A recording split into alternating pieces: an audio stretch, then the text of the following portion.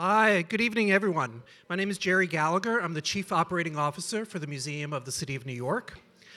On behalf of Whitney Donhauser, the museum's director, I'm thrilled to welcome you to the museum. How many have never been to the museum before? Oh, good. Glad to have some new people here. Welcome. The museum does so many wonderful things. In addition to our public programs, our family programs, and our education programs, which service over 54,000 students and educators each year, we have a slew of wonderful exhibitions throughout the building. If you are a neighbor or work in the community or live in the community, you can come to the museum for free. It's one of the things we're really proud of. It's called a I'm a Neighbor program. If you come to our admissions desk and just say I'm a neighbor and give them your zip code, you can get free admission to the museum. That's at any time. The museum is open 7 days a week from 10 a.m. to 6 p.m. We have wonderful ongoing exhibitions right now. Upstairs on the first floor is New York at its core. It's a permanent exhibition that takes a look at 400 years of New York City history in 2 galleries. And the third gallery takes a look at the possibilities for the future of New York. Especially with the things that you guys are talking about tonight. I think the Future City Lab would be really interesting to you. Our Activist New York exhibition is upstairs on the second floor. It takes a look at 14 different social activist movements in New York City history. We have several exhibitions that are closing very soon, so if you haven't seen them, I encourage you to see them. Right outside in the hallway here, we have Phantom Fashion 30, which celebrates the 30th anniversary of Phantom of the Opera on Broadway. That closes on Saturday, so before you leave tonight, take a look at that. We also have Stanley Kubrick photographs through a different lens. That closes on January 6th, as does Rebel Women, Defying Victorianism. That closes on January 6th also. Some other exhibitions that are up for a while: Interior Lives, Contemporary Portraits of Chinese in America, Germ City, Microbes in the Metropolis, and yes, it's actually really fascinating. Everybody always goes to the bathroom to wash their hands after seeing that exhibition. I don't know why, but it's good. And then a new exhibition that just opened up about a week ago is called A City for Corduroy, Don Freeman's New York. If any of you have read the children's book Corduroy about the little teddy bear who is missing a button and he's missing a pocket, that's written by Don Freeman. And so we have a great exhibition upstairs celebrating the work of Don Freeman. And coming up in January, we have In the Dugout with Jackie Robinson, and opening in March, we have Cycling in the City. The holidays are coming, so I have to do my development staff a service by letting people know that if you are looking for the perfect gift for somebody, the gift of membership to the Museum of the City of New York fits everybody. So thank you. I'm going to turn things over to Brian Schwagel and Lisa Gibson.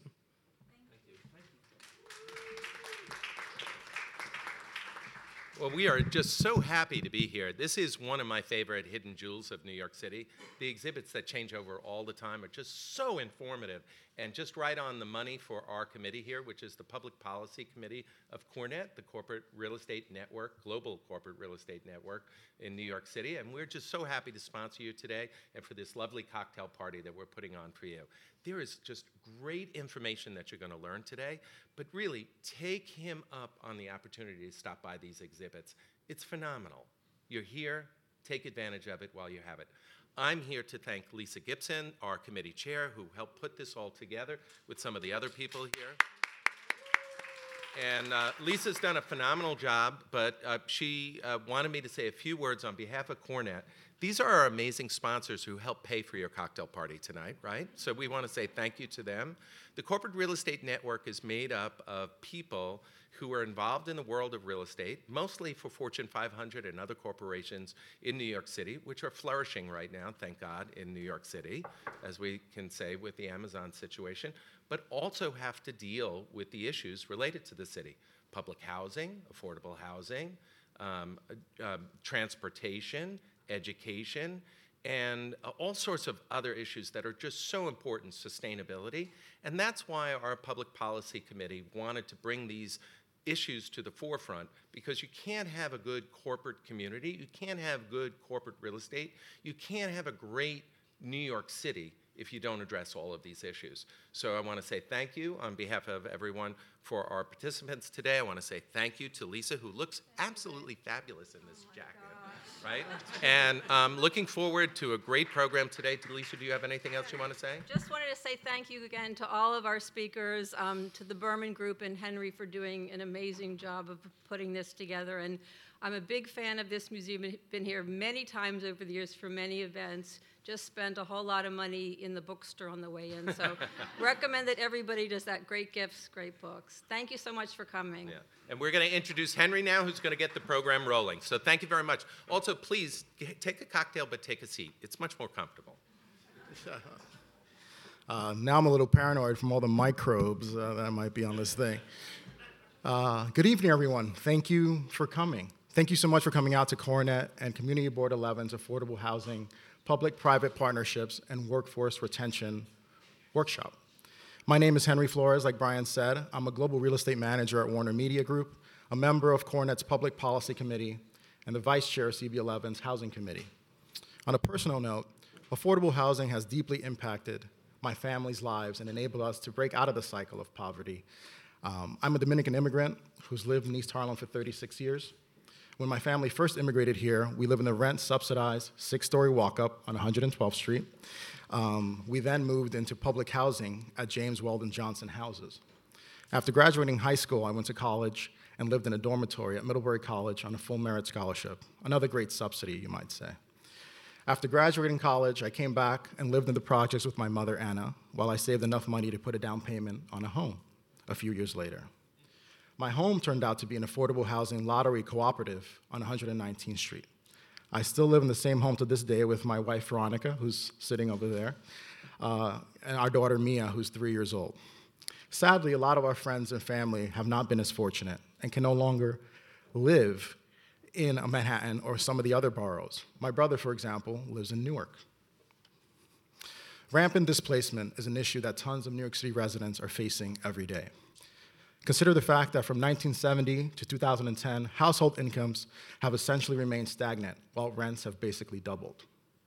To address the housing crisis, city, state, and the federal government have devised many programs to encourage private developers to own and manage affordable housing units in exchange for subsidies. In doing my research for this workshop, I was astonished at some of the numbers I saw. Now, I've seen them before, and I'm sure you've heard them too, but for example, of New York City's population of 8.6 million, over 500,000 residents live in public housing and/or Section 8, and millions more rely on other forms of subsidized housing and rent controls. Consider another thing. The median household income for a family of 4 in New York City is $63,000. If this family, per the government's affordability guidelines, should not pay more than 30%, and we know that's, bogus, but if they should not pay more than 30% in rent, they can only afford to pay $1,600 a month. However, the average rent for a 2-bedroom in New York City is $3,750. This simple math problem shows the overwhelming need for more subsidized housing units. But while the wait list for affordable housing apartments keeps growing exponentially, the subsidies that support the affordable housing apartments are set to expire. If these subsidies are not renewed, those apartments will then become market rate, leading to further displacement of local residents, which will make workforce retention even harder for companies. In devising tonight's program, we realized that affordable housing is a very complex topic, and we only have an hour to do so. To that end, we have 3 expert panelists to help guide us through it. Thank you all for your time and your effort tonight. First up, Jeremiah Schlotman, an attorney with the Legal Aid Society who advocates for low-income tenants, will discuss what is affordable housing, who can afford it, and some of the existing affordable housing programs in the city. Next, Matthew Gross, to his right, a managing director and partner at Urban Builders Collaborative, a successful local affordable housing developer, will dissect a case study on what it takes to build one of their low-income housing tax credits, or, wait for your first acronym, LIHTC deals. Finally, George Janes of George Janes & Associate will help us understand how zoning laws relate to affordable housing projects, specifically here in East Harlem, how the rezoning affected our community and what goes forward in the future. Now, my co-host Xavier Santiago, Vice Chair of CB11, has a few words to ask before we kick off the program. Please remember to leave your questions to the Q&A session at the end. We gotta keep moving at a fast clip here. Thank you for coming out tonight, and we hope you enjoy the program.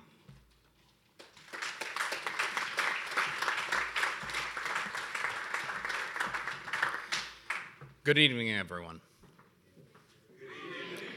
All right, we're alert. That means we've got enough libations consumed. Thank you, Henry, for sharing your personal experience and shedding some light on the statistical realities of affordable housing, realities that many families face across our great city today. Thank you to the Museum of the City of New York for providing a wonderful venue. Definitely going to recommend seeing the Kubrick exhibit. It's worth it. Thank you to CoreNet for helping co-sponsor and bringing this event to our community. My name, as Henry said, is Xavier Santiago.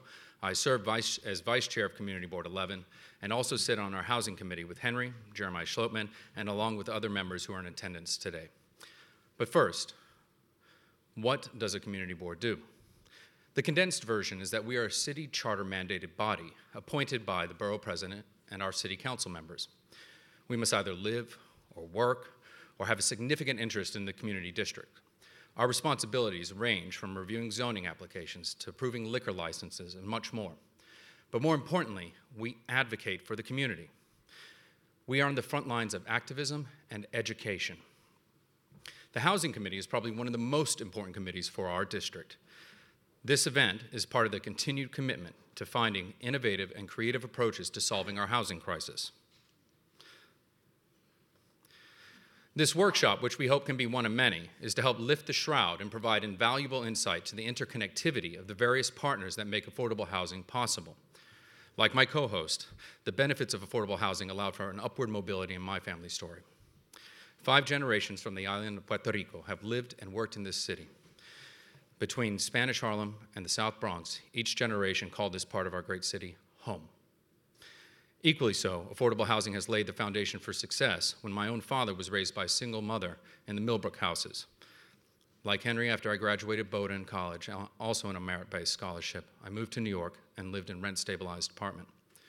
Like many families, we worked and saved every penny to permanently plant our roots in Spanish Harlem. Now my wife, 2 sons, and our 2 dogs, and I live a few blocks from here. But these stories are becoming increasingly rare. As you can see, we are presenting 2 sides of the same coin. It's how affordable housing is crucial to the success of future generations and bridging the gap of the socioeconomic divide. However, with the rezoning of the neighborhood and others throughout New York, we face a dearth of affordable housing as the rungs are pulled out of the ladder.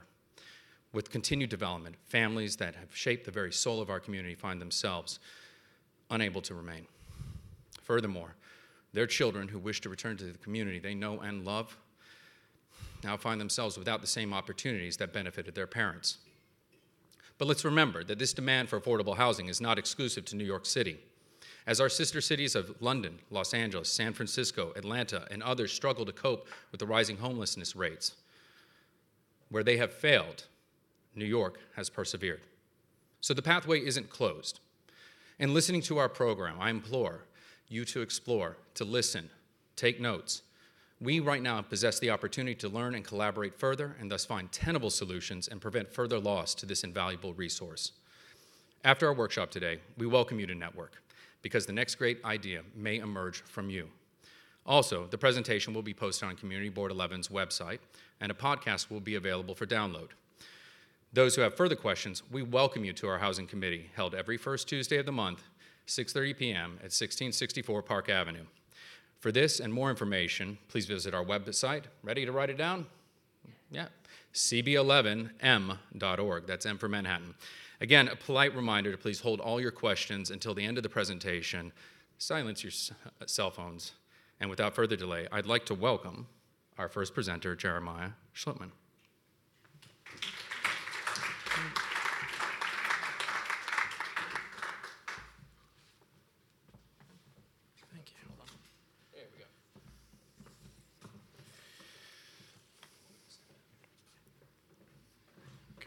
Good evening, everyone. I'm Jeremiah Schlotman. I'm a staff attorney with the Legal Aid Society of New York City, where I represent low-income tenants who are facing eviction. And I'm also the chair of the Housing Committee of Manhattan Community Board 11 right here in East Harlem, which Xavier has just given you all an overview of. And we would love to see you all come out to our committee meetings, collaborate with us. There's a lot of housing issues coming down the pike. We're dealing with public housing, dealing with the development of new affordable housing, the rezoning that's passed in East Harlem. We're going to have just an array of issues that we're going to be trying to tackle, and we value all of your input. What is affordable housing? The federal government subsidizes the rent of low-income households who qualify as low-income tenants. The idea of what is affordable, the government has established at 30% of your gross income.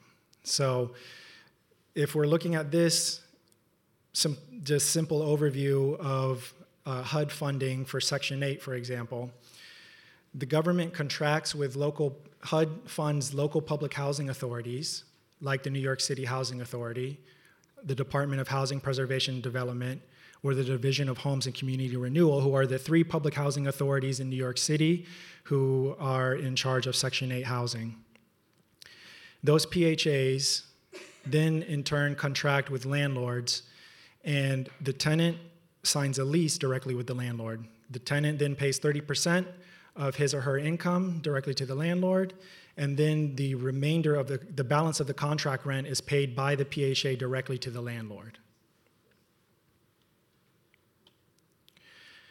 What is Area Median Income, or AMI? Henry mentioned it in his introduction. The AMI in New York City as of 2017 for a family of 4 is $62,909. Okay, that's New York City overall. But if you look over at the chart, you'll see all the income bands for extremely low income, which is 0 to 30% of AMI, or very low income, which is 31 to 50% of AMI.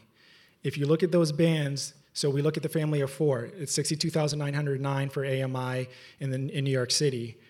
But if we're looking at extremely low and low income, that's only a max of $47,700 for that same family of 4.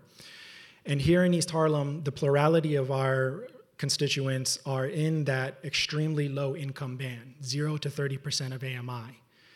We also have the largest concentration of public housing in the country here in East Harlem.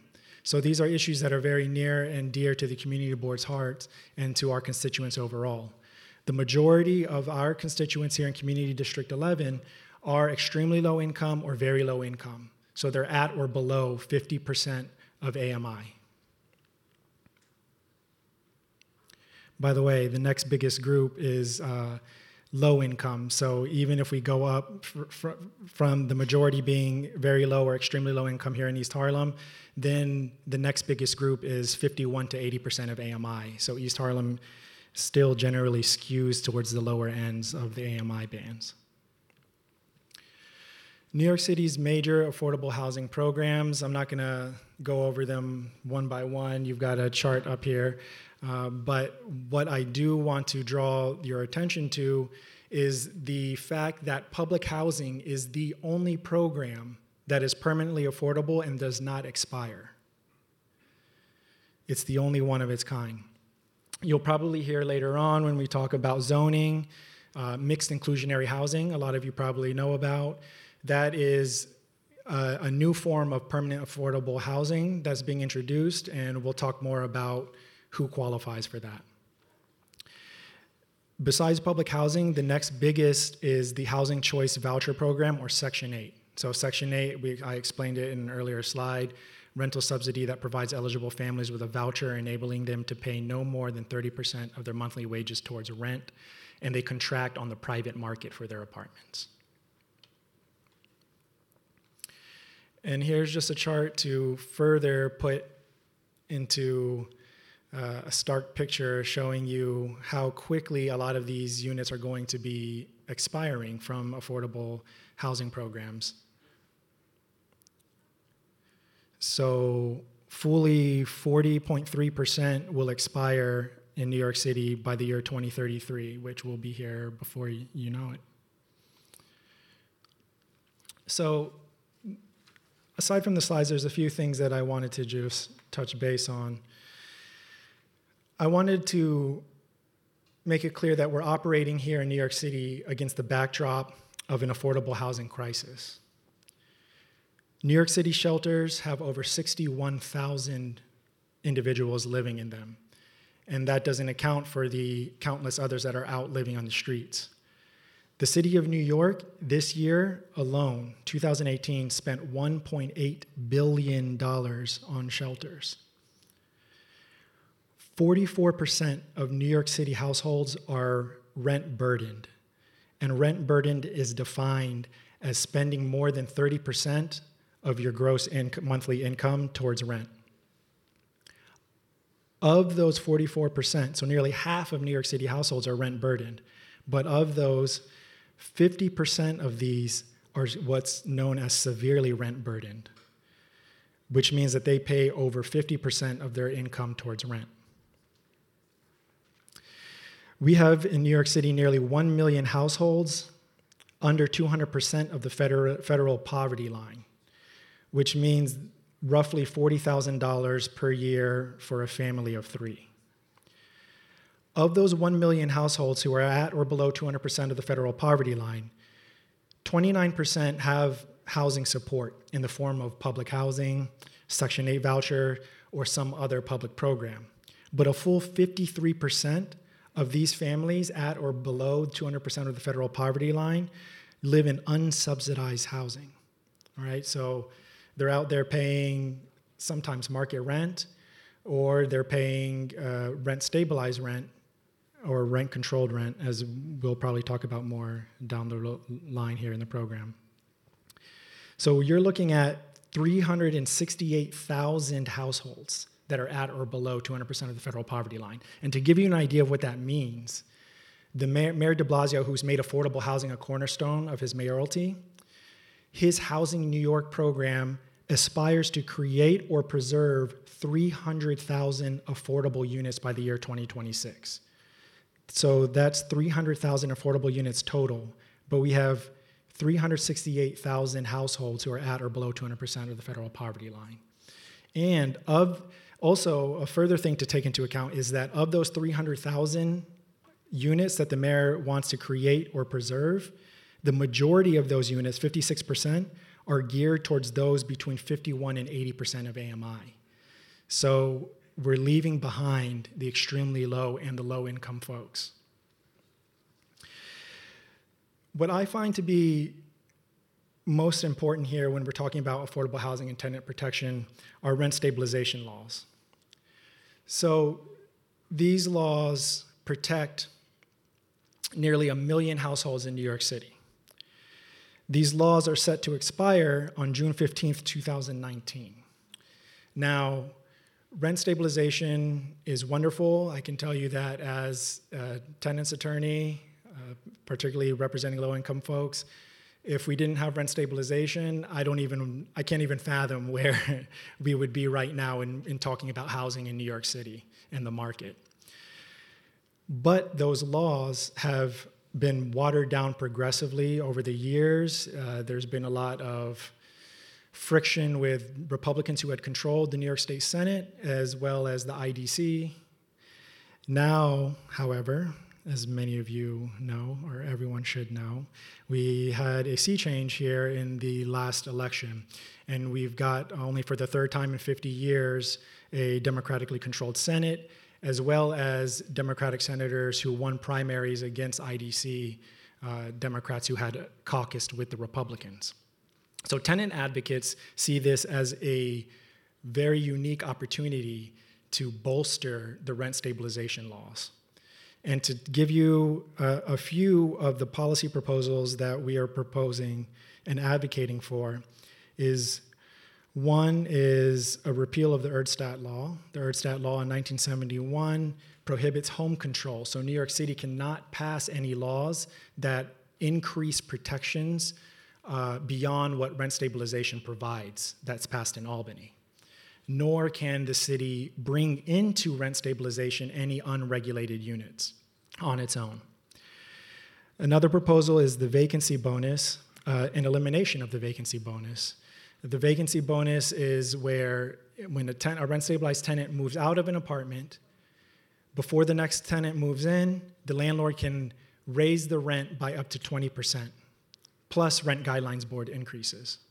Okay, so this allows, so as as many of you know, there are, especially under the de Blasio administration, the Rent Guidelines Board has been passing very low increases. You can only increase the rent by a certain percentage on a 1-year or 2-year lease renewal, which the tenant has a right to. And those have been low numbers. But if a tenant moves out and one moves in, you can raise the rent by up to 20%. It's known as the vacancy bonus.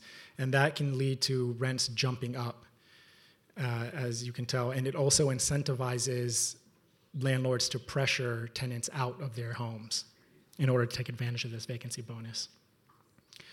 Also, preferential rent reform. Preferential rents, on their face, look like a good thing. The legal rent, so the rent-stabilized apartments have a legal regulated rent, which must be registered with the Division of Homes and Community Renewal every year. And that's the maximum rent that the landlord can charge. However, a preferential rent is a rent where the landlord, even though it has the right to charge a certain legal rent, just decides to give the tenant a lower rent. If a tenant gets that rent, then there's supposed to be an array of riders that explain what a preferential rent is, which may or may not be given to the tenant. But the problem with preferential rents, which seem good on their face, is that they can be revoked by the landlord upon a lease renewal or a vacancy in the apartment. The more disturbing is those who are living in an apartment and they renew their lease. So you have somebody who's, let's just say, paying $750 per month in a rent-stabilized apartment, but it's a preferential rent. The landlord may, upon a renewal, hike the rent up to $2,000 because the landlord says, that's the legal rent. I've been charging you voluntarily a preferential rent the whole time, but this is the actual legal rent, and if you want to stay, you have to pay it. Advocates are concerned about this practice because it contravenes the spirit of the rent stabilization laws, which is to give stability to the tenants. And then finally, a proposal is the elimination of the high rent vacancy decontrol. So right now, with legal regulated rents, if an apartment, a rent-stabilized apartment, reaches $2,700 per month, if it reaches that threshold and there's a vacancy in the apartment, the landlord can remove that apartment permanently from the rent stabilization rolls, and it converts to a market apartment with any amount that the landlord wants to charge, or as much as the market can bear. So those are some proposals that tenant advocates are fighting for. And I think are some of the most important things that we need to be focused on. Another thing is a way that rent stabilization can work and overlap with the Section 8 program is the Section 8 voucher, there is a maximum rent that the Public Housing Authority will pay for an apartment. That's called the voucher payment standard. That rent is the maximum rent that HUD has determined is a fair market rent for this unit. So if a unit, let's say, is $2,000 for a 3-bedroom, I can tell you that that's fine. That is covered by the housing voucher payment standards. The tenant will pay 30% of his or her income, and the rest will get taken care of by the Public Housing Authority. But if the rent exceeds, let's say the market rent is $4,000 for that same apartment, then the tenant will pay 30% of his or her income plus the difference between what HUD pays, up to the maximum that HUD pays. So if you have a rent-stabilized apartment, that can work along with the Section 8 program to provide for stable increases for the tenant, stable and predictable increases. A final topic that I wanted to quickly mention here is the idea of operating subsidies. So the city comptroller Stringer, issued a proposal that I think we need to seriously consider. It's the idea that the city would give Section 8 type vouchers to tenants in New York City in order to subsidize their rents, but without interfering with the building's operations and ongoing maintenance. So the comptroller proposed investing $125 million per year in these vouchers and $375 million per year in new capital funds to build housing targeted to tenants at or below 50% of AMI. Now, this is an idea I can tell you that I would like to see occur alongside the strengthening of the rent stabilization laws, but I'm a tenant advocate here. This idea for subsidies is one that's supported by a majority of New Yorkers over additional tax breaks and over expansion of the shelter system.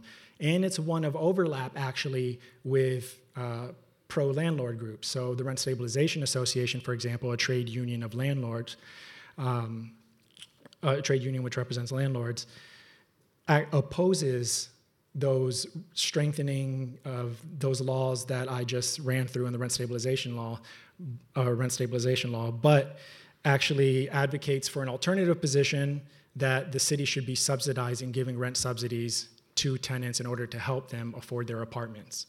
So that's actually an area of overlap between tenants and landlords.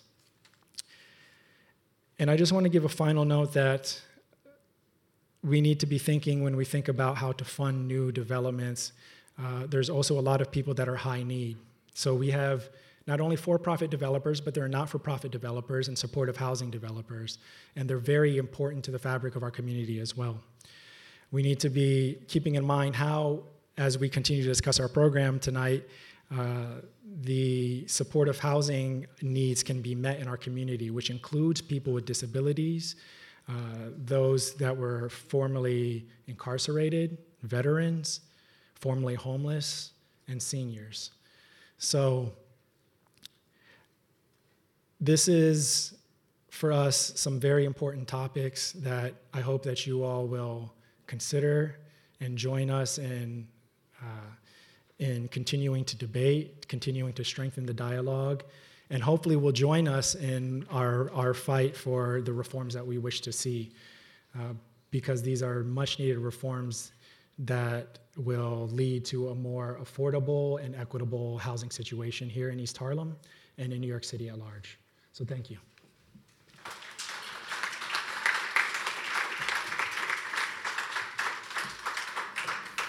Thank you, Rear Jeremiah. That was very, very informative. So now we're moving on to Matthew Gross, who's going to talk about structuring and financing an affordable housing deal, LIHTC, and a tax-exempt bond as instruments. Thank you, bud. So Henry and I had some crossover with, you mentioned the city of Newark and your brother, which is like the sixth borough where I was at today, and we're active in. And I think we're lucky in New York because of the sophistication of our capital programs with the city, with the Housing Development Corporation and HPD. So we're pretty lucky here in the city of New York and the state of New York. New York and California have the most capital available for affordable and supportive housing. And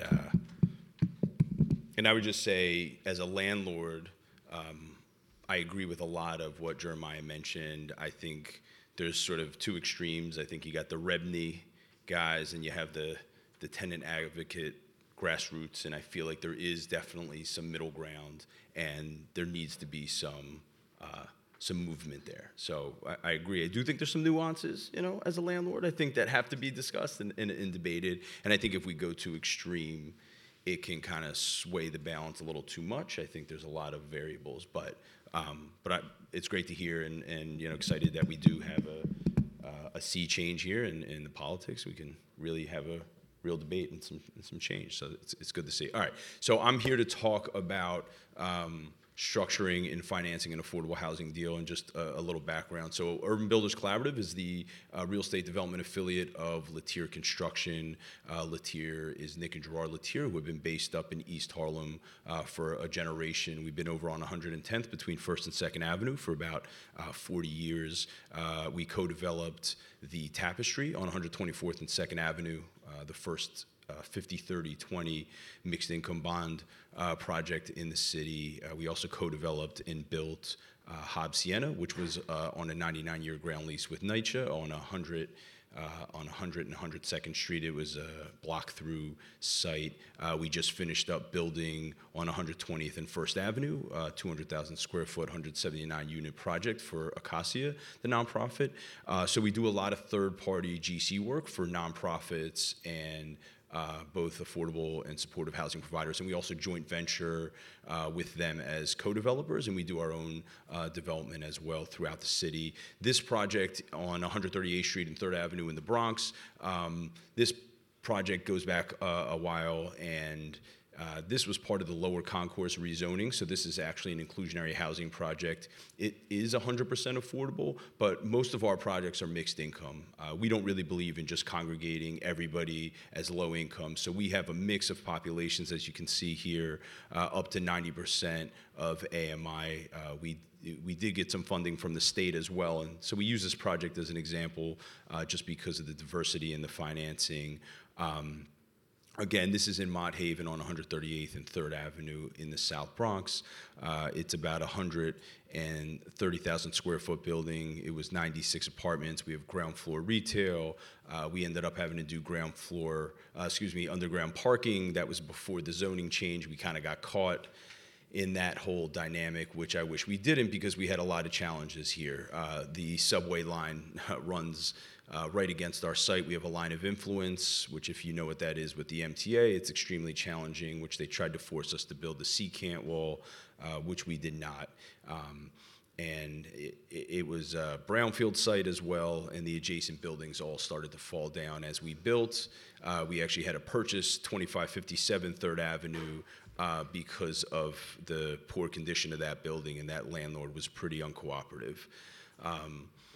So there was a lot of challenges here, and just to kind of, and I think just talking in general about affordable housing and trying to build for this really underserved population in these really underserved communities, at the end of the day, it's still a real estate transaction, it's still a construction job, and there's still all of those traditional variables that you have to deal with, as well as sort of navigating the complexity of affordable housing in New York City with the programs and the agencies and the local politics, the city politics, the state politics, and also the federal politics, which all kind of plays in. So I'll stay here and just talk generally. So this was a 4% tax-exempt bond deal, and so there's 3 bond issuing agencies in the state of New York. You have the New York City Housing Development Corporation, which is focused on New York City. You have HCR, the Homes and Community Renewal, which does projects throughout the state as well as the city. And then there's DASNY, the Dormitory Authority of the State of New York, which focuses on upstate and very specific projects, but they do a lot of supportive housing. We've done a lot of projects that we've built and co-developed where DASNY has issued bonds, and the Office of Mental Health participates with capital programs. There's always going to be a traditional bank involved. They're going to issue a letter of credit on these tax-exempt bond deals. So there's 2 types of tax credit deals, and let me just take a step back. Tax credits were started in the 1986 with the Tax Reform Act. It's been the most successful program to actually generate equity into affordable housing projects. And it has really been the main driver to maintain affordable housing.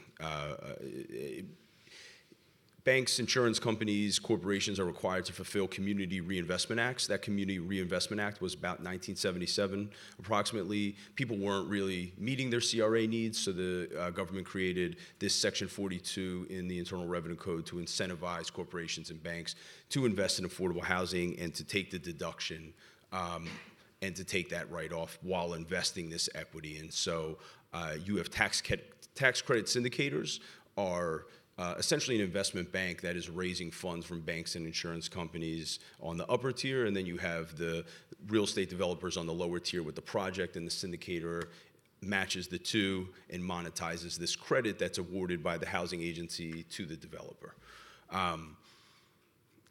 I don't want to get too involved into the nuance of it. I'd say that the tax credit market is anywhere from $10 to $15 billion nationally. There's about $3 billion of tax credit equity in New York City, about $3 billion in California, the 2 biggest markets, and then the rest of the country. That's definitely inched up over the years. So you have this 4% as of right tax credit. When I say as of right, if you're issued tax exempt bonds, those tax credits come as of right with those bonds. Then there's a separate competitive 9% tax credit process, which is very competitive and is scored accordingly, and there's a very finite amount. So these credits are based on a per person, per capita of each state, and that's how they're allocated.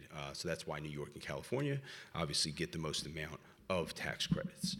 And this is the best way that these banks and insurance companies and corporations can fulfill their Community Reinvestment Act. And so one of the regulators is the Office of Comptroller and Currency. Every 3 years, they're going to rate a bank on how well they fulfilled their CRA need, and they're going to look at what investments they've made, and there's a lot of different criteria in scoring. In these transactions, which I'll skip to. I'm sorry, I'm going to interrupt. Yes, please.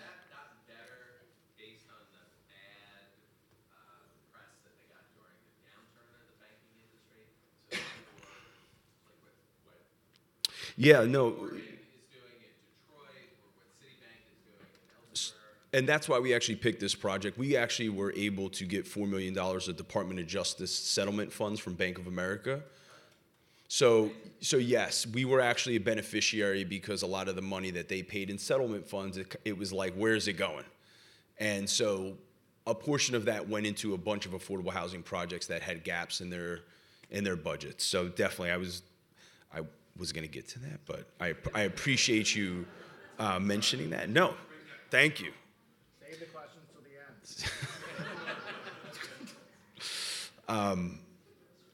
So where was I and what was I doing? I was going to go and talk about the capital stack. I was talking about tax credit equity. What I was going to say is that tax credit equity, if you look at here in the permanent sources, the LIHTC, the Class A investor, is about $15 million here. So you can see percent of the total is about 30. It was a little bit lower here.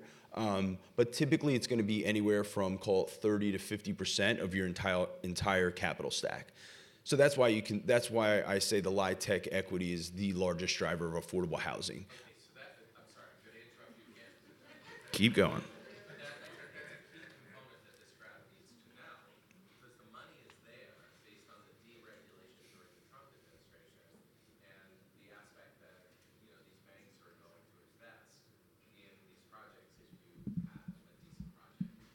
So this started back in 1986. I mean, this is sort of irrelevant of Trump. Just to be clear, the LIHTC equity. And so I don't know if people know about year 15 issues. Thanks so much. I'm having some trouble there. And I think some of the stuff that Jeremiah had mentioned about projects coming out of compliance, rent stabilization, buildings that are just falling out of compliance, Mitchell-Lama, the regulatory agreements are expiring. So the first real tax credit projects that utilize LIHTC, low-income housing tax credits, were in the late 90s. And the housing agencies didn't realize, they said, oh, okay, we're going to create this credit. It's a 10-year credit with a 5-year hold. So it's a 15-year period. At the end of those 15 years, what happens? Those projects the landlords can put them back into the market rate pool, and we lose that affordable housing. So in the early 90s, the housing agencies woke up and said, oh, okay, the federal government didn't take it all the way through. No surprise, they didn't think it all the way through. And so what happened was they created regulatory agreements and extended use agreements for these projects. So there's a 15-year hold, and then you have an additional 30 years, which can be 60 years, it can be in perpetuity. And actually, like on a 9% tax credit application, which is a competitive process, you can get additional points for how long your affordability period is. But there were, when I was in grad school, which was 2005, when I graduated, I wrote a thesis on the year 15 issues, because in 2005 was when a lot of affordable housing tax credit units, the first generation of those projects, were coming offline, and they didn't have regulatory agreements. And so there was millions of units that actually came offline in 2005. It was a pretty big crisis and issue, and it was about how do we keep these things affordable? How do we refinance? What's the financing mechanism to keep these things in the affordable housing stock? And what it is just doing a re-syndication of putting additional tax credits, doing a rehab. The useful life of a building and capital improvements are needed. And so you can do a re-syndication, you can do acquisition rehabs, which is what you see on a lot of NYCHA campuses. You're seeing a lot of different RAD projects, the rental assistance demonstration. That's sort of a separate thing, but it kind of falls into this acquisition, rehab, refinancing concept here. So to stay with this, because Henry wanted me to really talk about what is affordable housing on a specific project and talk you through. And so I mentioned some of the issues with the 138th Street and 3rd Avenue project, which we just actually finished this project earlier this year. We got our TCO in July, where we hit 90% occupancy in October, end of October. And we do have ground floor tenants. We were looking to do a little bit more of an upscale tenant. Unfortunately, we ended up with a Dollar Tree, who's a credit-rated tenant, is very helpful to us. And we hope in 10 years when their lease is done that they'll move on and we can hopefully put something else there. But it's a very challenging neighborhood, and it was something that we needed to help service the debt of all of this subsidy.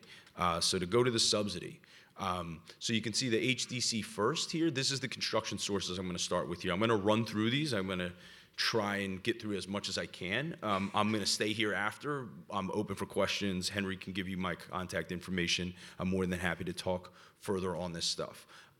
So the HDC First Mortgage, again, this is a tax-exempt bond deal. So these are these are going to be both long and short-term bonds. So the bonds, $22.75 million, are issued. Now these bonds can be issued in a private placement. A bank can buy them. They can be issued in the open. And these are those sort of municipal securities that people are going to hold in their 401ks and pension funds, and people buy these things. These are general municipal securities.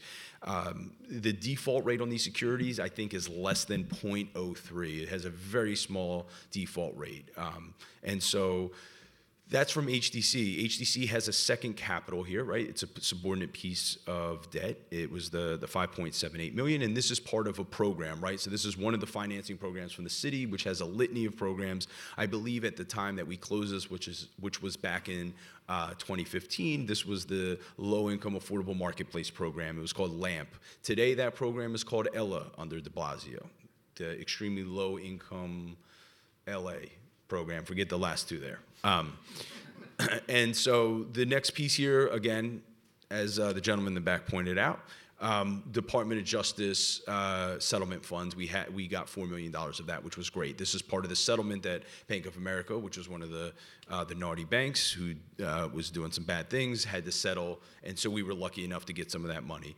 And then the Res-OA funds, so these are money that you apply to the borough president and the city council. You can also apply to the speaker. So these funds came from the borough president, Ruben Diaz, and from the councilwoman at the time, Melissa Mark Viverito, who was also the speaker, but came from her council office of $1.25 million, which was great and really helped us at the time.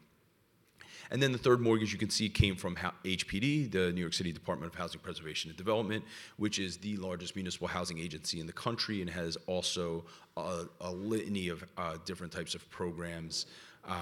And they are a partner with HDC. HDC, HCR, and HPD have regular scheduled calls in order to coordinate all the closings because there's so many different funds. NYSERDA, the New York State Energy Research Development Authority, we will eventually get that money. That is for meeting certain green standards. Affordable housing in New York City has to meet the Enterprise Green Community Standard. It's the basic threshold. That's been around for about a decade at this point. Things seem to be going towards a passive house standard, which we're actually in process of pre-development and construction on a couple passive houses. So like the whole LEED Gold thing is now going to this passive. So it's interesting to see the change here. And then the building code is also coming up on some of that stuff too. Unfunded reserves. How am I doing on time, Micah? Okay. I see you moving. I'm like, all right, I don't know. All right. So unfunded reserves are just reserves that we're not going to use until we get to conversion. These are going to be long-term operating reserves, so we're going to put them into construction sources because we don't need them during construction. And then LIHTC equity. You're not going to get much LIHTC equity during the construction period, right? The tax credit equity people want to keep themselves at bay until you've done everything you had to do with the brownfield. And as you can see, there's obviously no brownfield equity in the deal. This is a Class B investor. So the brownfield program is a great program in New York State. It's pretty generous. It's through the state Department of Environmental Conservation, and then New York State Department of Treasury will either issue you a check, or if you have state tax liability, it'll be offset. And so that's why you have the Class A and Class B, because it is technically equity into the deal. And then the last piece here is the deferred developer's fee. We didn't get paid any developer fee at the construction loan closing. So typically you try to negotiate to get some of that at the closing, but as you can see by the Department of Justice funds, this was a tight deal. This was hard to get financed. So here we go to the permanent period, $7.3 million. Those are the long-term bonds. So we paid down the other short-term bonds, the approximately $15.9 million of short-term bonds that are outstanding for 3 years, which we need to prepay in March 1st, 2019. And then we're going to have $7.3 million of long-term bonds, 30-year bonds, which will be in somebody's portfolio in this room. The 5.7 HDC second, that's a long term, that's 33 years, 3 years construction, and then the 30 years outstanding. DOJ will be in there for long term, Reso-A as well, HPD 2. There's the NYSERDA money that will come in once we meet some of our certifications. I forget what this is, if you do this on a per unit basis, right, $1,200, that's what you get with the incentive through New York State Energy Research Development Authority. And then the New York State was nice enough to give us some Homes for Working Families funds here, and that'll come in at the loan conversion when we take out the construction loan. And there's the full amount of the tax credit equity that we received. I'm kind of blanking on what it was on a dollar per credit. I think we got about $1.10 at the time of this deal. Now, the brownfield credit equity that you see, the $1.93 million, that was what we needed to make the deal work. We're hoping that we can get back all of the money that we had to put in out of pocket because of all the issues that we experienced due to the ground conditions. But the brown. So brownfield credit is cleaning up the contamination. This used to be a gas station and a Kentucky Fried Chicken, so there was a grease from both places in the ground. And by cleaning that up, there's two different components to this credit. There's a site preparation credit component. There's a tangible property credit component. So the site prep credit component you get once you've actually cleaned up the property and you finish the foundation. DEC, Department of Environmental Conservation, will issue a certificate, and then you will file with Treasury to get that back, that first piece. We will be filing our second piece because we got our TCO in 2018. We'll file in 2019. Maybe in 2021 we'll see that money. That money could end up being $7 million. Okay, so that's I'm going to stop you for a second. Sure. Please. So you've got $7 million in brownfield money. That's my money. I'm a taxpayer. That's everyone in the room's money as a taxpayer.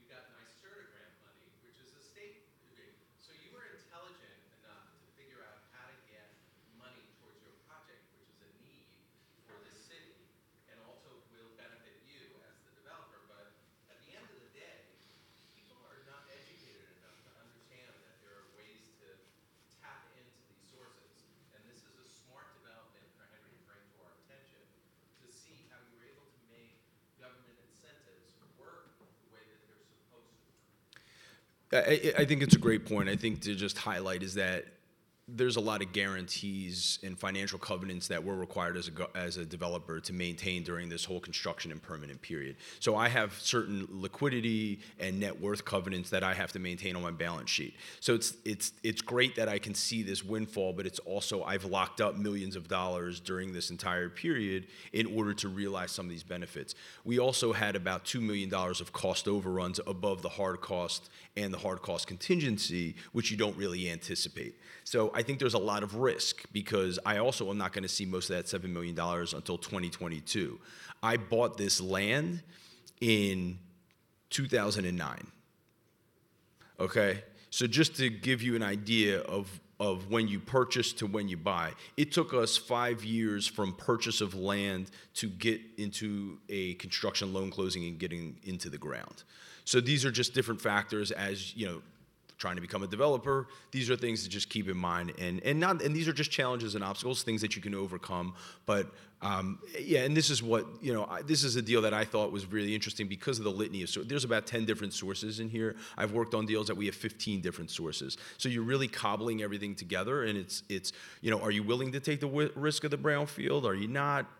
There's a lot into that. And then you can see the deferred developer fee. Of that $3.5 million of developer fee, I'm deferring 2.1 of that long term, and I'll get that back over the 15-year credit period through cash flow. At the end of 15 years, if it's not paid back, that's a taxable event. I'm going to have to make a loan to myself, to the project, in order to pay down whatever hasn't been paid back. And so just so you can see how much the acquisition was actually about $3.5 million. At that time was about $32, $35 a buildable foot.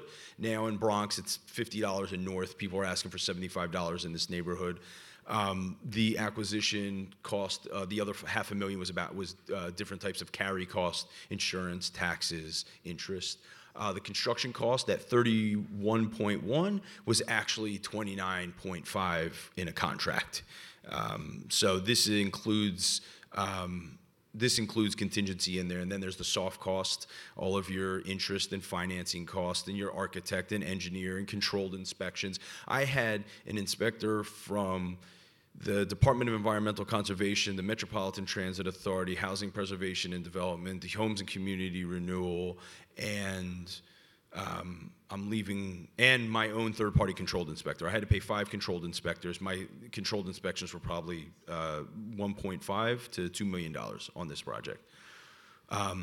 Okay, and so just to go back to the structuring here, when you structure these projects, in New York State, we utilize these housing development fund corporations. So you can see here on your left-hand side the Housing Development Fund Corporation, which is actually owned by the New York City Partnership, which is a nonprofit organization that partners with for-profits to act as a vehicle in order for us to be eligible for the mortgage recording tax, the transfer tax, and sales tax on construction materials.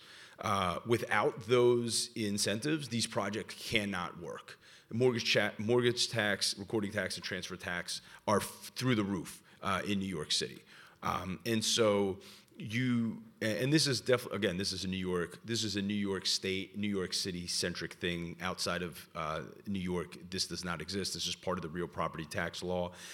And what you do is you bifurcate out the fee interest in the title. And so we have the beneficial interest, the East 138th Street LLC, and through a nominee agreement, which is just a legal document, you bifurcate out the fee interest, which is held with the HDFC and is owned by a nonprofit. And that needs to be owned 50% by a nonprofit. In this case, they own 100%.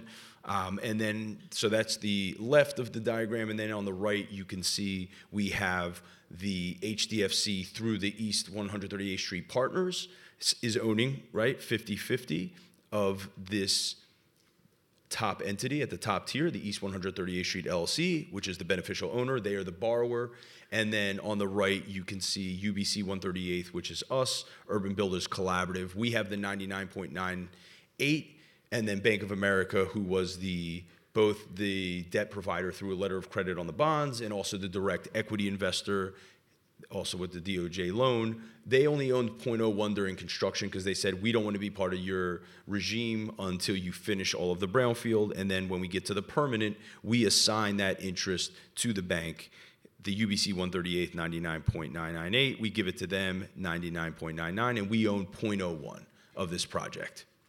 This is a structuring thing that's required by the Internal Revenue Code per Section 42 in order for them to take all of the loss elements, that is the low-income housing tax credit, which is a 10-year credit with an additional 5-year hold, and then all of the loss elements, the amortization and depreciation. That all gets sold to the tax credit investor. We negotiate and say, how much per credit are you going to give me? And that is a structure and financing of an affordable housing project, and I'll stop there. Okay.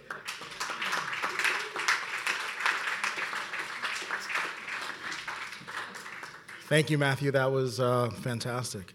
Now we're going to zoning impact on East Harlem's affordable housing. George Janes is going to come up. Thank you, George.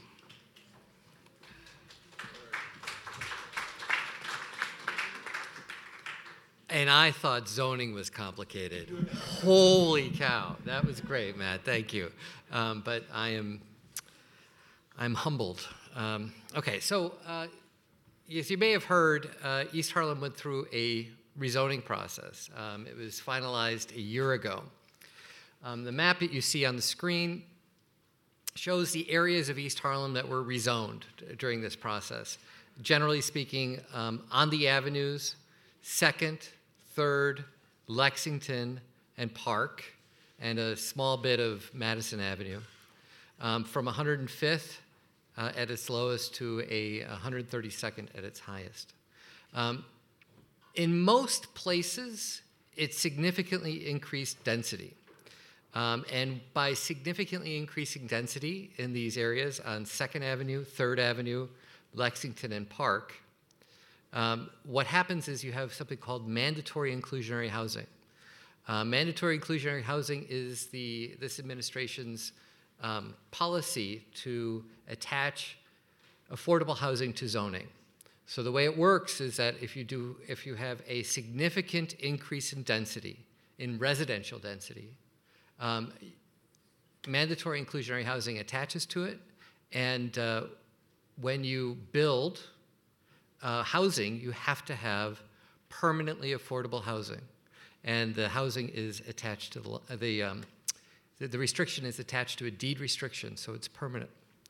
That wasn't the only piece of this, though. There's a number. It's a special district, and so there are a number of things written into the zoning that are very complicated and very quirky that exist nowhere else in New York, and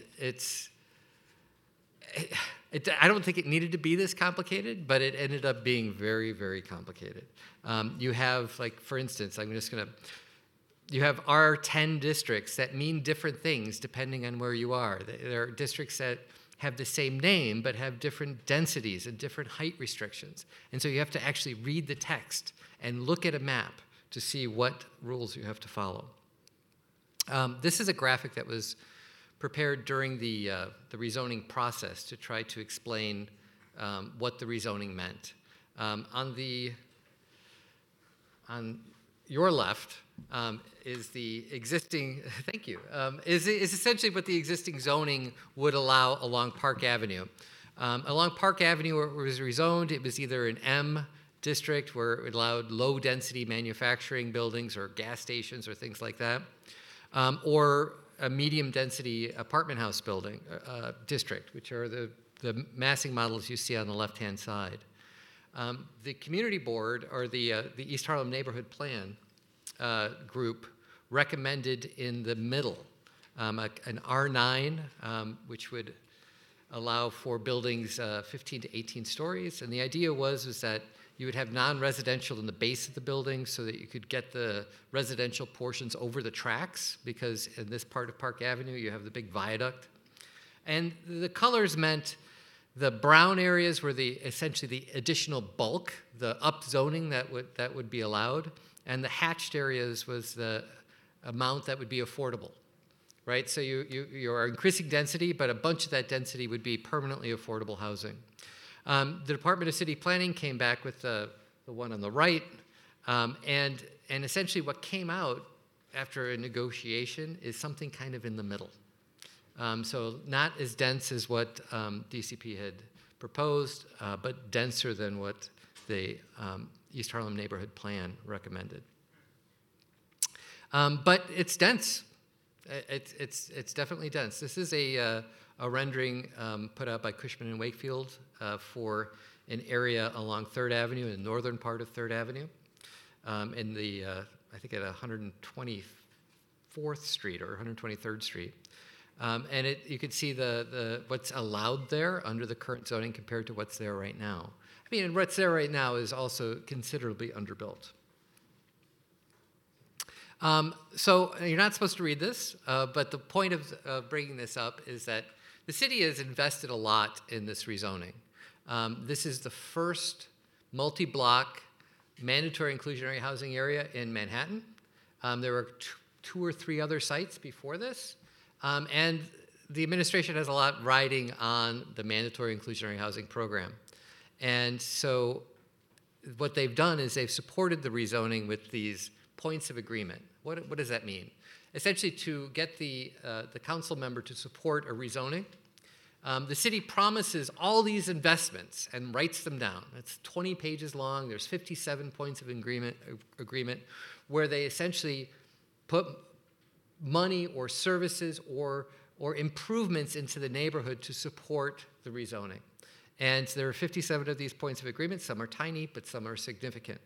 And it's essentially a commitment that the city has made to support it, the change that's coming to East Harlem. The mandatory and inclusionary housing affordability requirements, and this is written into the zoning. You have to do either option 1 or option 3. Option 1 is 25% of the units in new developments must be affordable at 60% of the AMI.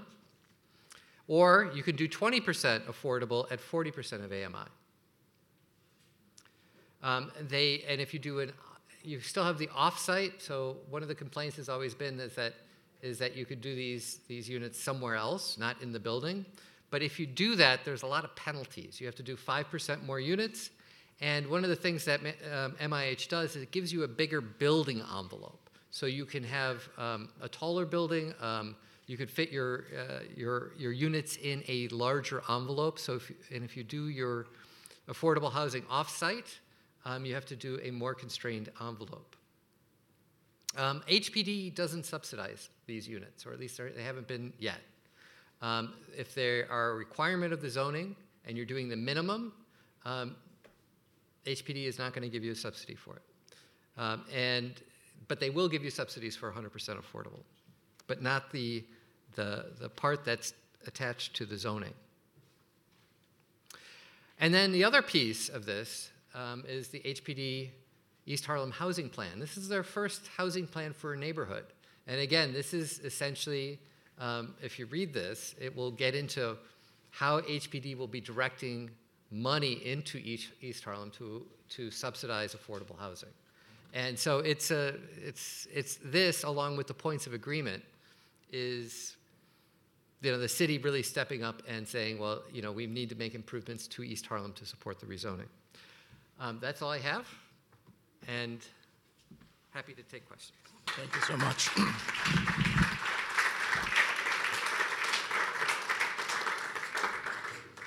So I'm not just going to sit there and look pretty in the corner. I have to ask you guys a couple of questions.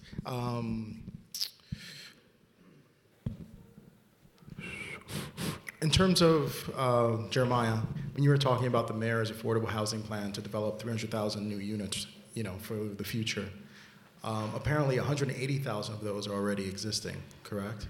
Right. So he has to preserve those and cut new deals with developers and then build 120,000 additional units for those, right? Right. So what does that mean for the future of his plan, and is it actually viable in terms of getting those landlords not to opt out when going market rate is so much more attractive? We can charge 20% as an increase for the vacancy penalties and everything else. Right. Yeah. So right now, I mean, I can probably defer a little bit to Matt. I'm not sure about how the financing works for this, but I think right now we do see that is always the problem. The question that we have here is what qualifies. I think there's been some pushback over what qualifies as a preserved unit. That question is an open one and doesn't meet deeply affordable requirements or needs in the community. I also think that this is where hello? All right. So this is where also gets into, I think, into Matt's land here, because we're often talking about what subsidies are needed and what can the government do to incentivize that, because the market forces are very much attractive and at play here. that is exactly as you talked about, is more attractive, especially when we're talking about something like East Harlem and the rezoning. There's going to be increased displacement pressures in this neighborhood, and folks are going to see a lot of pressure placed on them, even rent-stabilized tenants, in order for landlords to take advantage of vacancy bonuses that currently exist. Thank you. Matthew, this question is for you as a developer. What does the future of NYCHA look like with the ballooning deferred maintenance deficits and the sale of parcels to private developers? So NYCHA is a really hard issue to tackle. I think they're actually starting to do that, which is encouraging. Actually, under Bloomberg, he had actually issued the first RFEI, the request for expressions of interest, and there was actually a bunch of different sites, some Washington houses. Was one of them in East Harlem that was up on the block about what would you do, developers, submit a proposal. And we had actually submitted a proposal as a joint venture with a couple other developers to do a rental assistance demonstration and rehab the entire campus, as well as building some new buildings on the vacant land. So I mean, now we're in the De Blasio administration, and that's actually happening, and it's great to see that some of these RFPs have been issued, because there is an acquisition price that the cost of that acquisition, which is being put into the RFP, and these developers are winning them. We actually were part of a joint venture with two nonprofits, and we won a NYCHA Next Generation RFP out on Sumner houses in Brooklyn. That's part of the scoring, right? So that acquisition is going to go. That acquisition goes right into the new development. So it's a step in the right direction. Is it going to cure all of the ills? No. Is the RAD program going to cure all the ills? It's not. I agree, but it is, again, it's a step. And I don't think it's a baby step. I think it's a real step forward, because by going into a rental assistance demonstration program, the existing tenants get to remain in place and their rents do not have to change. Okay? That's what RAD is. The tenants stay and the rents don't change. And the way that, and there's subsidy that comes in, there's additional rental subsidy comes in, which allows the developer to size additional debt, which they can use to rehab the apartments. So based on the tenant surveys of the RAD projects that have been done so far, they've been positive. Okay, we were not part of any of those. I'm just talking about the information that I have, the inside information from developers. We've talked with some of the tenant reps and associations, and it seems like it's a positive step, and it is a step forward. I'm not sure where we're going to get this other money, but I think that using a lot of these vacant parcels is a way to tackle the issue. I think it's a step forward. I think that has been, and please, George, you want to? Yeah, I have opinions about this, and it's really important. The NYCHA infill program, it's really important. And I think if you look at NextGen NYCHA, and they have an infill plan in NextGen NYCHA for East River houses. And if you look at it, it's actually a beautifully designed plan. It's comprehensive, and they had KPF did the plan for it. It was really something that was well considered. And so many of the actual NextGen NYCHA infill proposals have nothing to do with that plan. They are treated as excess real estate. And they're just plopping a huge building in the middle of an existing campus. And there's no design. I was just yesterday speaking to Community Board 8 about the infill plan for Holmes Towers on 92nd Street. And they're plopping a 500-foot building on the campus within 3 feet of the street line, which is like, we don't do that in New York. It's not legal, and they're going to use a mayoral zoning override to essentially say, well, there's a public purpose here, so we don't have to follow zoning.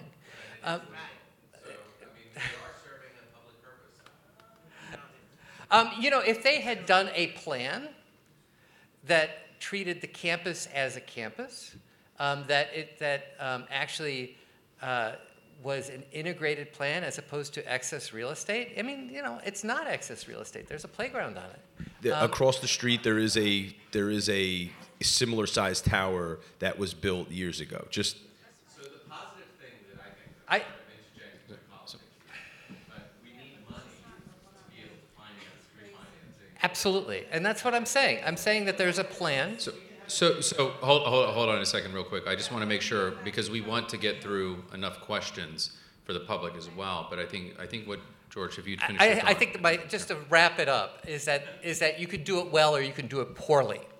Okay. And that's the thing that I think is, it's really easy to do it poorly. It's hard to do it well.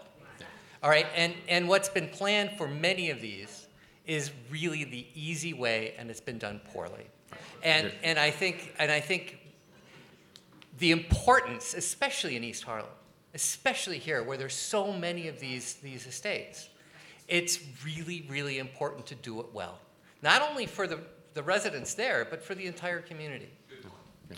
So Jeremiah, did you want to say it? Thank you. Yeah. Just a last thing, George said it really eloquently. I have a lot of strong opinions on infill as well, as somebody who represents low-income NYCHA residents, but George said it beautifully. But I will say also with respect to RAD, the mayor now is proposing to undergo RAD conversions on about 60,000 NYCHA units, which is about over 1/3 of the NYCHA housing stock of 176,000 units across the city. So right now we have just very little to go on. I will say that Matt is right that I've also talked to sources at the borough president's office who say that for now that residents do seem to be happy with the way RAD has worked because they've gotten a lot of the deferred maintenance needs met. However, I can also tell you that there was a RAD roundtable, and there were a lot of tenants advocates that were brought to the table because what we worry about here is an erosion of tenants' rights and public housing rights. So that's what we have to keep in mind. So right now, and to the credit of these advocates, a lot of protections were built in for this RAD building. So the public housing tenants retain the same rights that they have before pre-conversion. So they have the right to succession of the lease, they have a right to grievances, they have a right to remain in their apartments without rescreening, a right to permanent affordability at 30% income. So I just wanted to caution that whenever we're talking about infill, talking about RAD, that we always have to be looking at and elevating the interests of the NYCHA residents. The one thing I just want to add about RAD is it's a national program. So New York is competing with the rest of the country. And that's why de Blasio is saying this, because he's getting positive feedback enough that he wants to put himself out there, because there are millions of public housing units that are all competing for the same pot of money.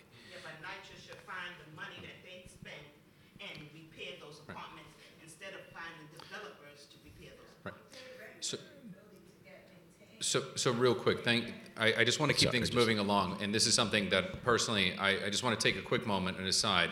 Our community board chair, Nilsa Rama, is here. If you could stand up, say hi, real quick. She told me she didn't want to say anything real quick if she's observing, but we're just trying to get it. And we have other community board members who actually do live in NYCHA as well, live in affordable housing. Could you just raise your hands if you're a community board member, please? We are all here to serve. We are all part of creating a holistic solution, and this is why we're having the dialogue. And I know we're running out of time, but I want everyone to keep in mind that we want to open up some questions to the public, but after we're done, this is where we need to network, exchange cards, and start creating solutions. So I want everyone to keep that in mind. So I'm going to move on to the next question, and not to cut anyone off, because this is incredible information, and we have students that were here. This is the next generation of leaders. So here's a big one. One word: Amazon. Amazon's headquarters master plan will be at the expense of, guess how many? 1,500 affordable housing units. I'm going to ask the panel, what should be done to replace these units and add more going forward? Good question. Go. George, this is your question. It's pretty good for you. Shoot.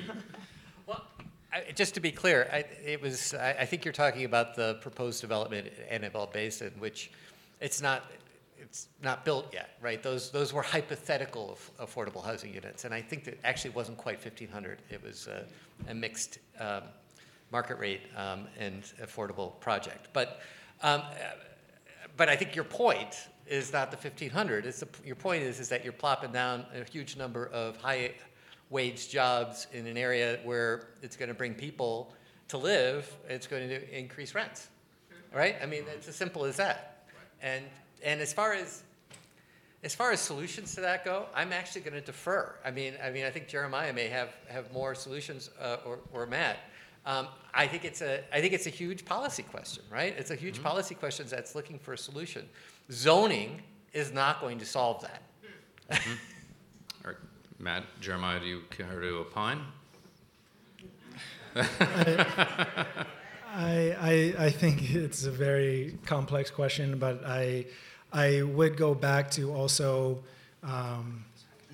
for me, there's a lot of importance, again, to strengthening the rent stabilization laws.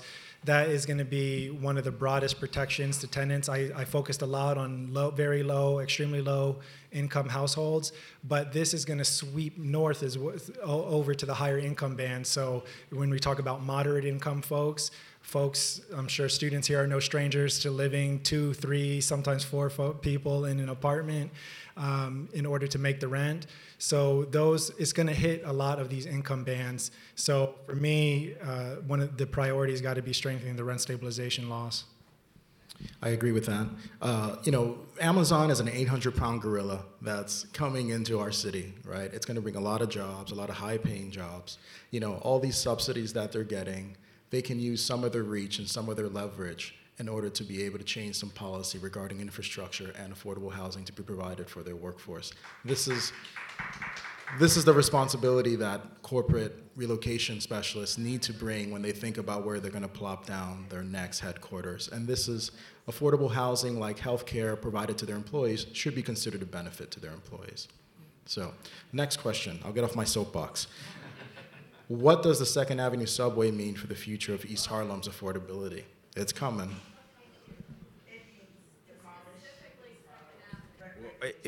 First it means eminent domain. There's some eminent domain that that we were surprised. There's some landowners in the area around 2nd Avenue on the corner of 2nd Avenue and 109th Street.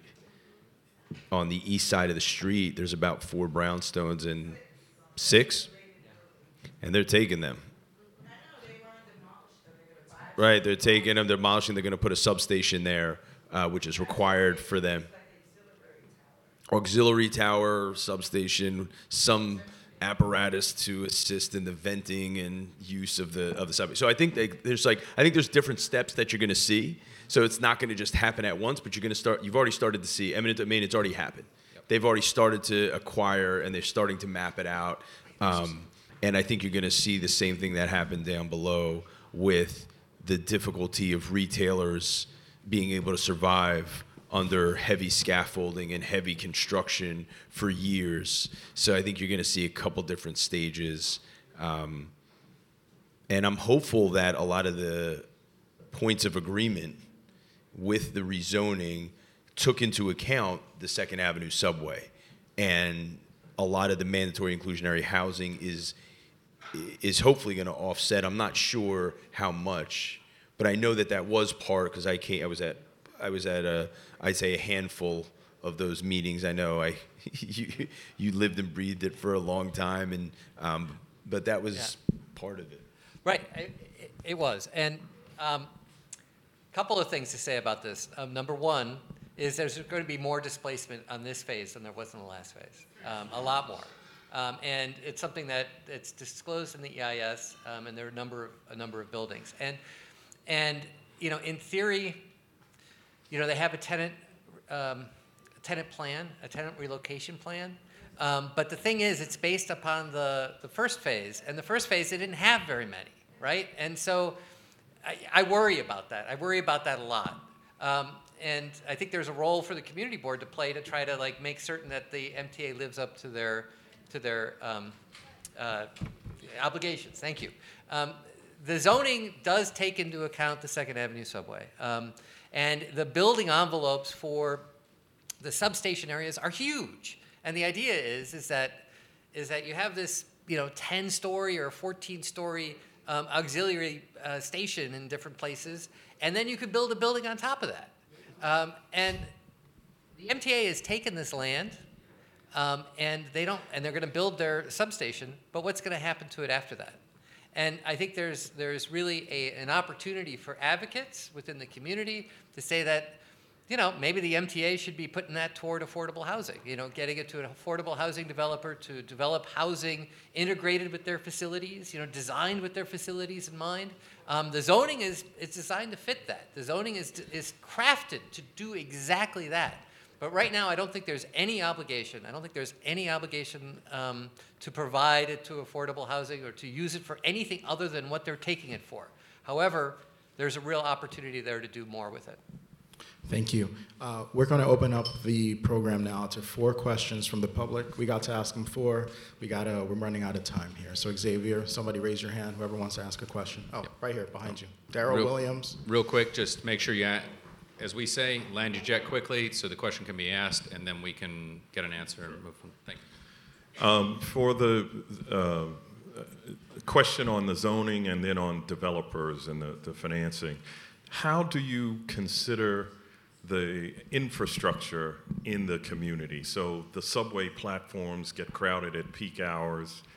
Does the zoning take that into account? And then does the developer, I know location near the subway is better, but you can't even get on the thing during certain hours. Right. So in the rezoning, there is an environmental review, and during the environmental review, they look at how many new people are going to be there and what the traffic's going to be like, and the travel is going to be like, and they actually look at the subway platforms and the kind of expected rushes they're going to have, and if there are impacts according to the environmental review, they're supposed to mitigate them. However, if the environmental review doesn't match reality, they don't have to mitigate them, right? If they show no impact in the environmental review and then there's real impact on the road, they're off the hook. And essentially, the MTA or whomever needs to deal with it at the time. So in theory, it has been studied and will be mitigated to the maximum extent practicable. And in fact, the points of agreement, though, there are major investments into the area outlined in the points of agreement to help ameliorate some of this. But I'm sure that there will be things where you go, my gosh, it didn't used to be this way. And that's the nature of increasing density. Thank you. Next person. Xavier in the front. Who should I go to? Thank you. She had her hand up. Hi, so I wanted to know from each of you what impact you think investment capital into buildings will be in the future. So a lot of these deals that are coming through, you're using additional funds to actually kind of balance out what's coming down the pipeline for affordable housing. So I wanted to know, I guess, from each of you, where do you see that, or how big of an impact will that be going forward in actually building true affordable housing?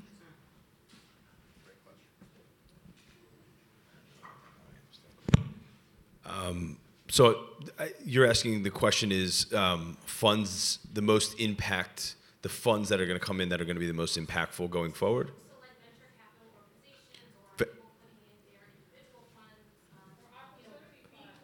Well, you're right. I think right now the trendy thing is this opportunity zone, which was recently passed, which we're still trying to figure out the requirements in the zone. But the zones themselves, if you look at the district, it's very interesting because they're in a lot of high income areas. So that's sort of the first question. The second question is a lot of the rules and restrictions. And we own a lot of property in opportunity zones, but we purchase them before the cutoff, so I don't even know that we can even access those funds. So I think it's still kind of being determined, but I mean, really, opportunity zones are supposed to be generating $100 million nationally over 10 years, $1 billion in, over the next decade in these opportunity zones, but I think it's to be seen how the federal statute is going to play with each individual state statute, which has to now adjust their legislation to fit into the box of this federal legislation for these zones. So, private equity coming into the market, I think they tried that, the market crashed, and now they're out. So that happened already. In the global financial crisis, 2007, 2008, you had a lot of private equity companies coming in and buying Mitchell-Lama Section 8 buildings and pushing people out. And that's why we are now at this point where you have these rent stabilization laws, which have been coming forward to prevent that from happening again. And I think a lot of them got burned. You are seeing venture capital and private equity come into the market because it's, look at your different asset classes. Am I going to go into treasuries? Am I going to go, if you're talking about an investment, what am I going to go into? What's safe? What's secure? And so you do, affordable housing is becoming an asset class that is a real investment. It's like a bond. You're going to get that 5-6% return, and at a worst case, a 3%. But you're going to beat treasuries. So you are seeing these other, types of sources, like you mentioned, coming in. Yeah, the only thing I would say is that we all need to pay attention to opportunity zones. The rules were just released, about 6 weeks ago, something like that. But the boundaries have been around for several months now, and the incentives, in theory, if it all works out, are really high, and so you might see a lot of money going into these opportunity zone funds looking for a place to go. And whenever you have a lot of money chasing a limited inventory, prices tend to go up. And so it's something that there's a lot of unknowns, but it's something to actually pay very close attention to. And let me just say, some of the projects that we have that are opportunity zones, we're talking to some of these funds that want to invest in these projects, but the returns they're looking for are opportunity funds, meaning 15-20%. These are projects that are going to serve affordable housing. These are in underserved neighborhoods. That's not the return that's going to get generated. So there's a really big gap in learning curve that these opportunity fund investors, which are not in the affordable world, are going to have to get over. And how fast can they get over that before the clock stops ticking and you can't make that investment anymore? We're going to go to the next question, Xavier, the lady behind. Oh, sorry, the gentleman next to her had a question right here. Excuse me. Yeah, this is my first time seeing the new East Harlem zoning. I've one observation and one sort of question. The one observation, and I understand that the community wanted lower density, but it's sort of striking from what I could see of the map, and I put my glasses on to read it. There's very little R10 equivalent on the map that you showed. Whereas if you go any further south on this island, virtually all the avenues are R10 equivalents to 100 feet off the avenue. So there's not a lot of incentive for increased density here. The other thing I was wondering about is effectively the NYCHA building stock is the only other permanently protected building stock in the city other than landmarks. And in zoning, there are special mechanisms for transferring development rights from landmarks that aren't permitted for ordinary properties. And it seems like it might have been a good idea to create some of those mechanisms for the NYCHA properties so that you didn't get into this issue with someone building a 500-foot tall building on one of the existing campuses. I don't know if that was ever discussed, if you're familiar with it, George. Okay, so your first point first is that most of Park Avenue is an R10 equivalent, but there are some R9s. It's split. But part of 3rd is, but 2nd is R9. Most of 3rd is R9. And the idea there was that they wanted to have the minimum upzoning necessary to trigger mandatory inclusionary housing. It was all about development if development is already happening here. How do we get affordable housing out of it? You do the minimum necessary to trigger MIH in the areas that were already residential. Park Avenue, remember, most of Park Avenue was a 2 FAR manufacturing district, right? Or a C8 district. And so going from that, is essentially 0 to a 12 FAR is a really significant increase and a significant change along Park Avenue.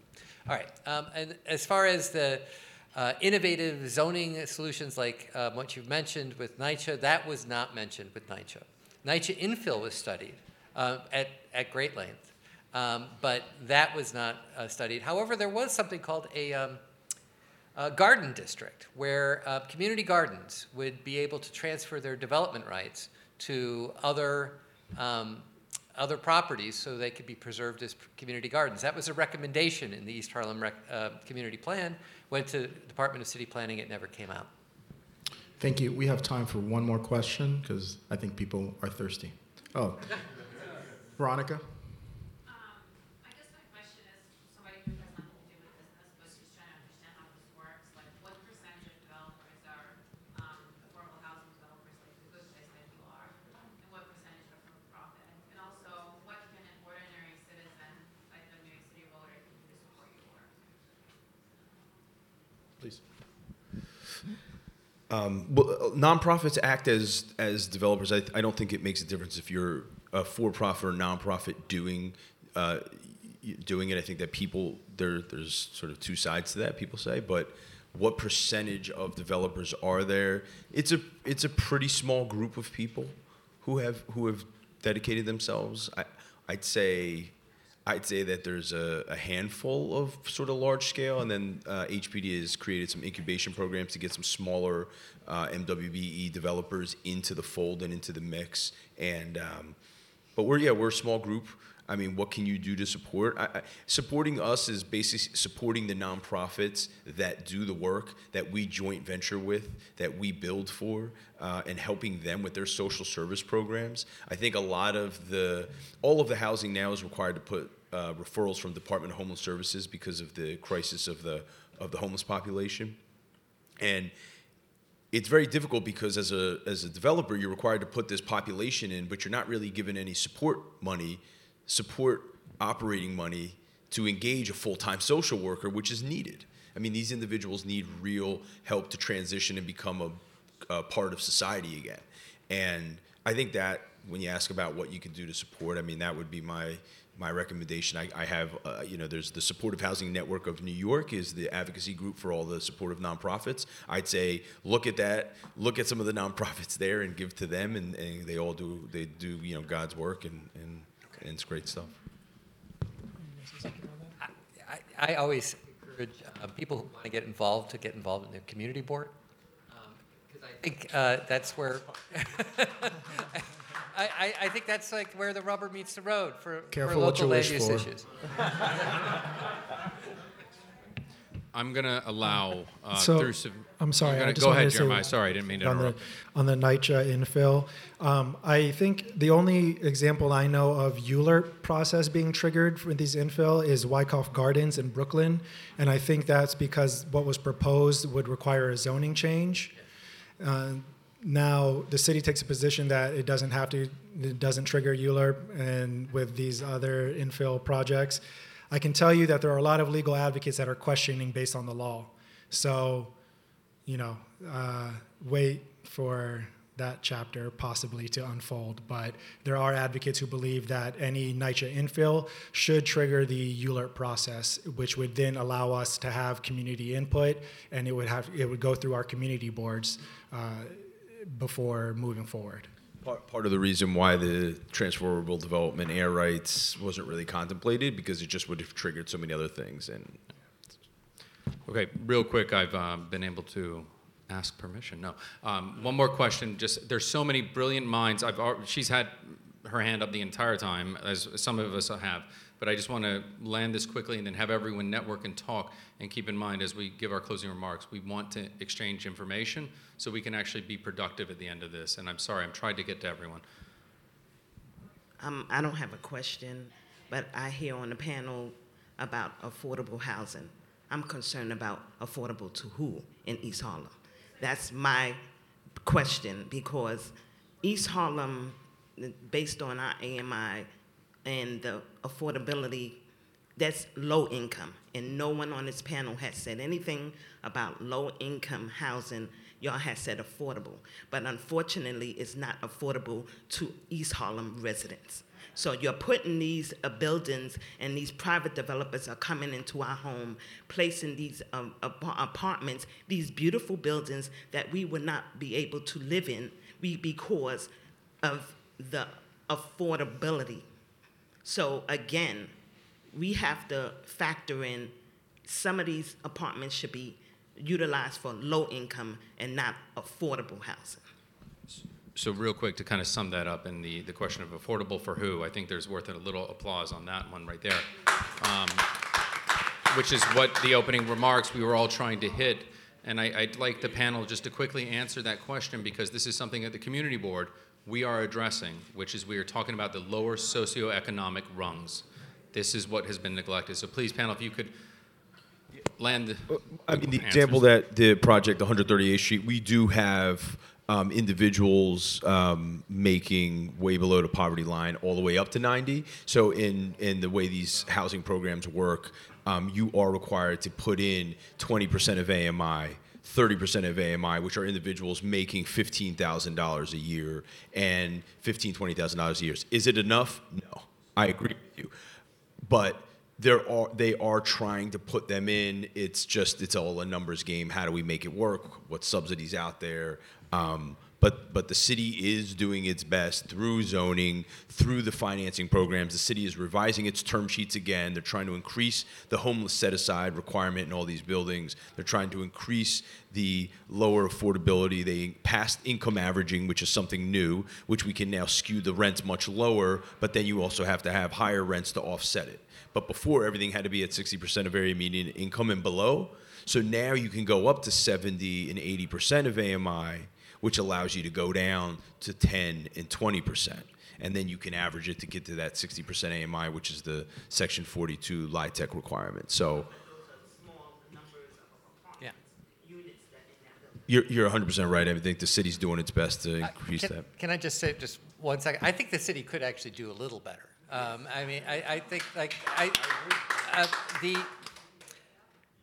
for instance, in the NYCHA infill, for instance, they on the Holmes Houses one and the RFP, they can do 60% of AMI, or they could do the ELA program, but it's up to them.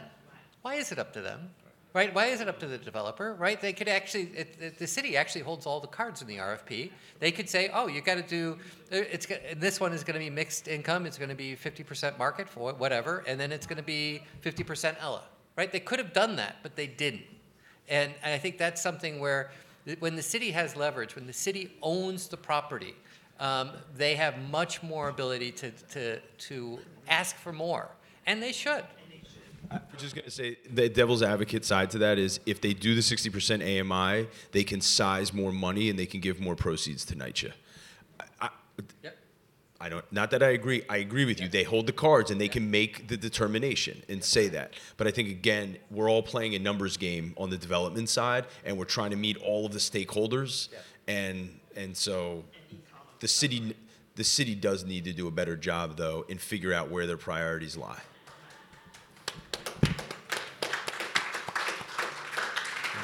That's it? All right. So we want to give a big round of applause to our panelists. Thank you for your presentations and taking my texts, my calls, my letters. Thank you for being here. And Xavier and I and Jeremiah thought about this forum over tacos at El Paso in August. Sadly, El Paso is no longer there, but we were pleasantly surprised to see the turnout. Thank you all for coming out tonight. Thank you. Thank you. Go out, make this a priority. Thank you for hosting. You guys did a great job. Thanks so much. Thank you, everyone. Please give another round of applause. If you have questions, we're sticking around. And remember, come to our community board meetings, cb11m.org, so you can actually get more information and get involved and be part of the solution.